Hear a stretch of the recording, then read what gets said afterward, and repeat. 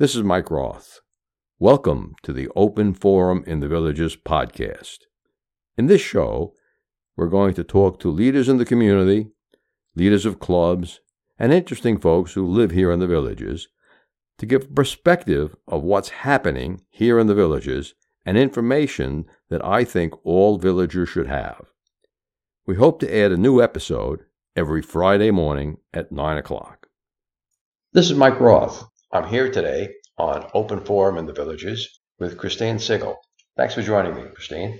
I'm happy to be here. Good. In today's show, we're going to be talking about Improvisational Theater Company and what they do. You've been involved with the Improvisational Theater Club for how many years? I've been there for 4 years. Very good. Now, as our normal habit here on Open Forum for the Villages, we're going to start with a joke. Christine, why are snails so slow? I wish I knew the answer. It's because they're carrying a house on their back. I hope everyone else laughs.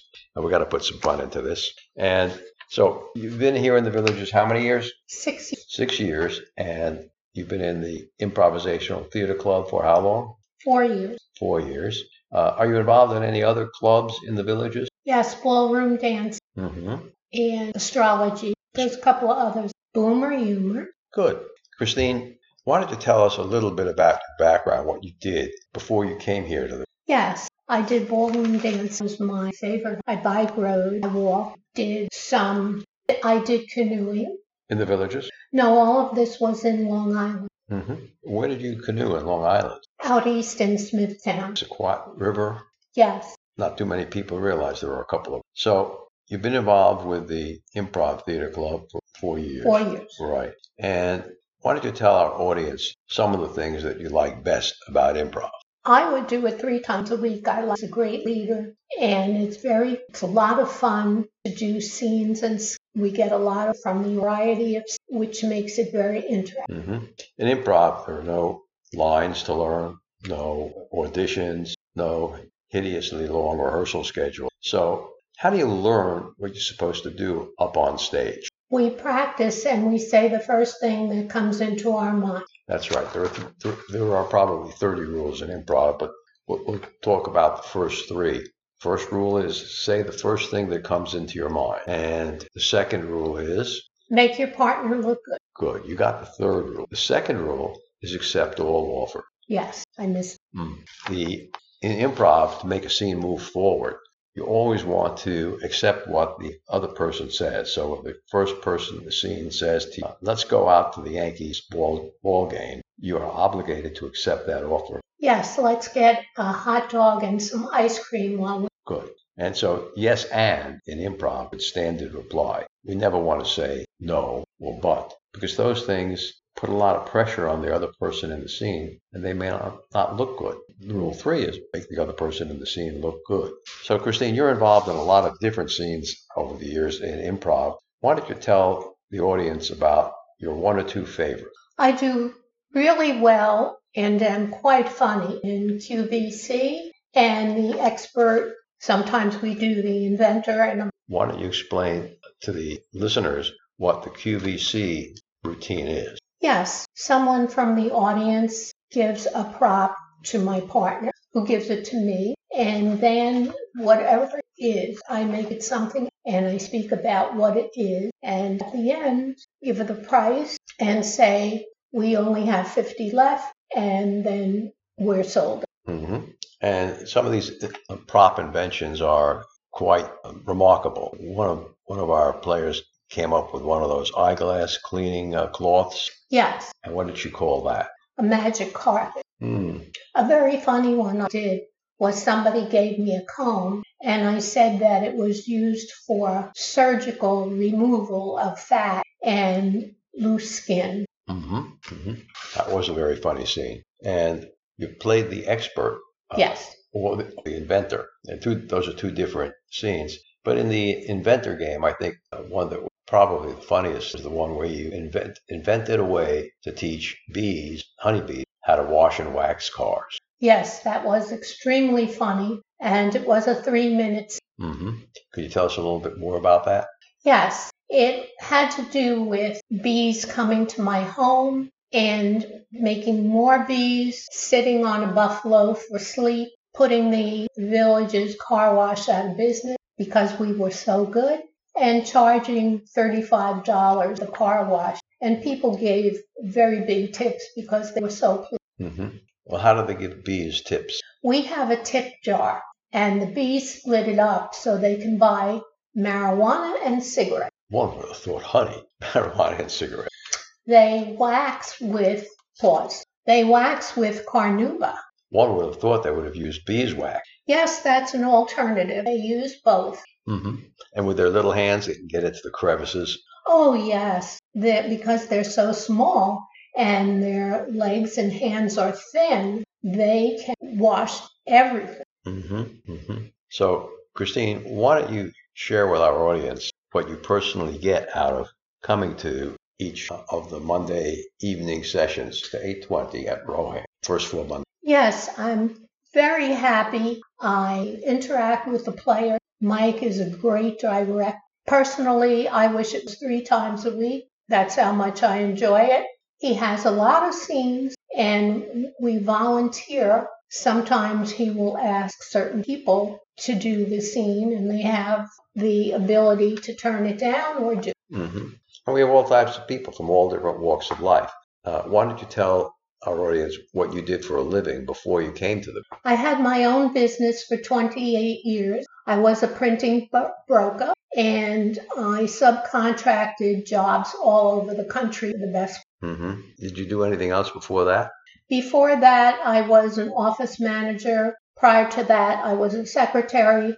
When I was young, I was a cashier at various. When I was 13, I had a pretzel and sold pretzels. So you became an entrepreneur as a very young. Yes. And I understand you were a New York State champion in something? Yes, I was the first woman to win the New York State Scrabble Championship, and then I won it the second time and was the only person, and being a female, to have won it 2 times. Mm-hmm. I had half the dictionary memorized.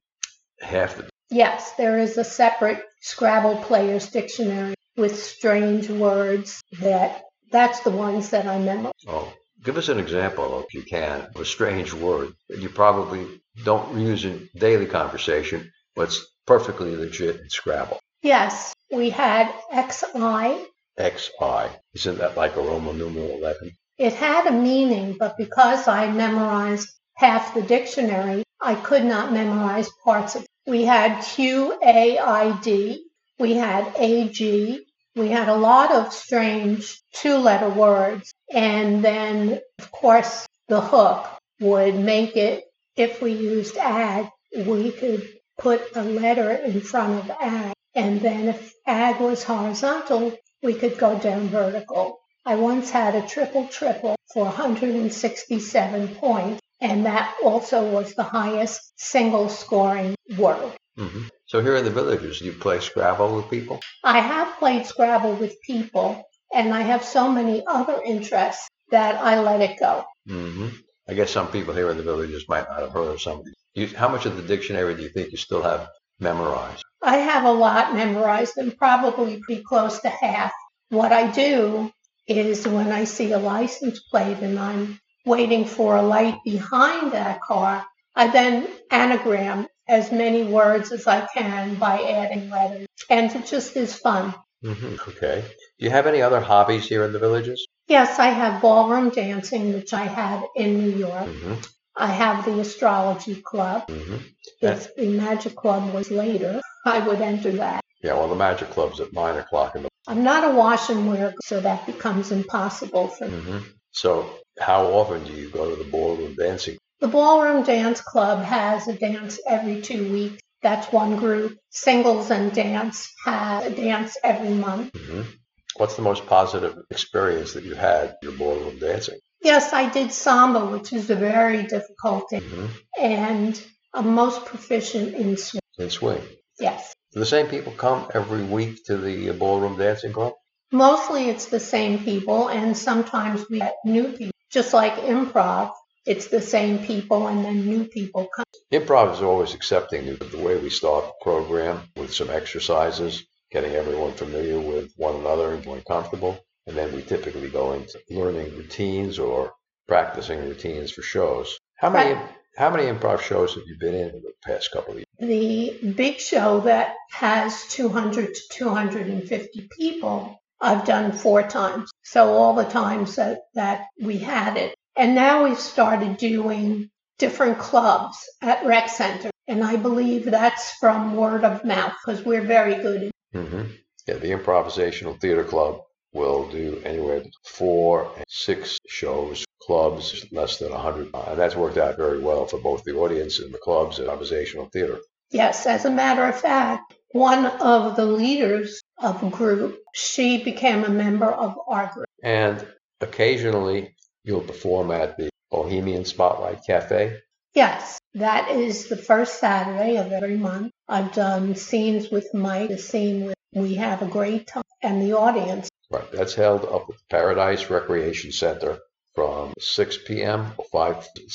Doors open at 5:30. The show's at 6 all the way to 9. And that's almost an open mic night where anyone can go up and request a slot for 5 minutes. A routine, a song, dances. You never know what you get. Right. There's one group that does clogging, and that's quite spectacle to see. But you don't do any clogging. No, I don't. Mike's wife is doing tap dance to do that. Christine, do you have anything else to add before we sign off? I think that people listening to the podcast should attend our Monday meetings starting. They would have a great time in the audience. And eventually, from what I've seen with the new people, they then will volunteer. And when and where are the Improvisational Theater meetings, Christine? They're every Monday, but the 5th Monday of the month. They're at Rohan Recreation Center in the Lake Meona from 6:30. We have snacks at 7. Thanks for joining us on the show, Christine. I had a good time. Good. Remember, our next episode will air live next Friday at 9 a.m., or should I say pre-recorded, but that's when it'll be released on our regular subscriptions. Bonus subscribers can get early access to episodes. Should you want to become a sponsor of the show, contact me at mikeroth@rothvoice.com. If you know someone that you think should be on the show, send me an email at mike@rothvoice.com. I want to thank everyone for listening to the show. The content of the show is copyright by Roth Voice 2022, all rights reserved.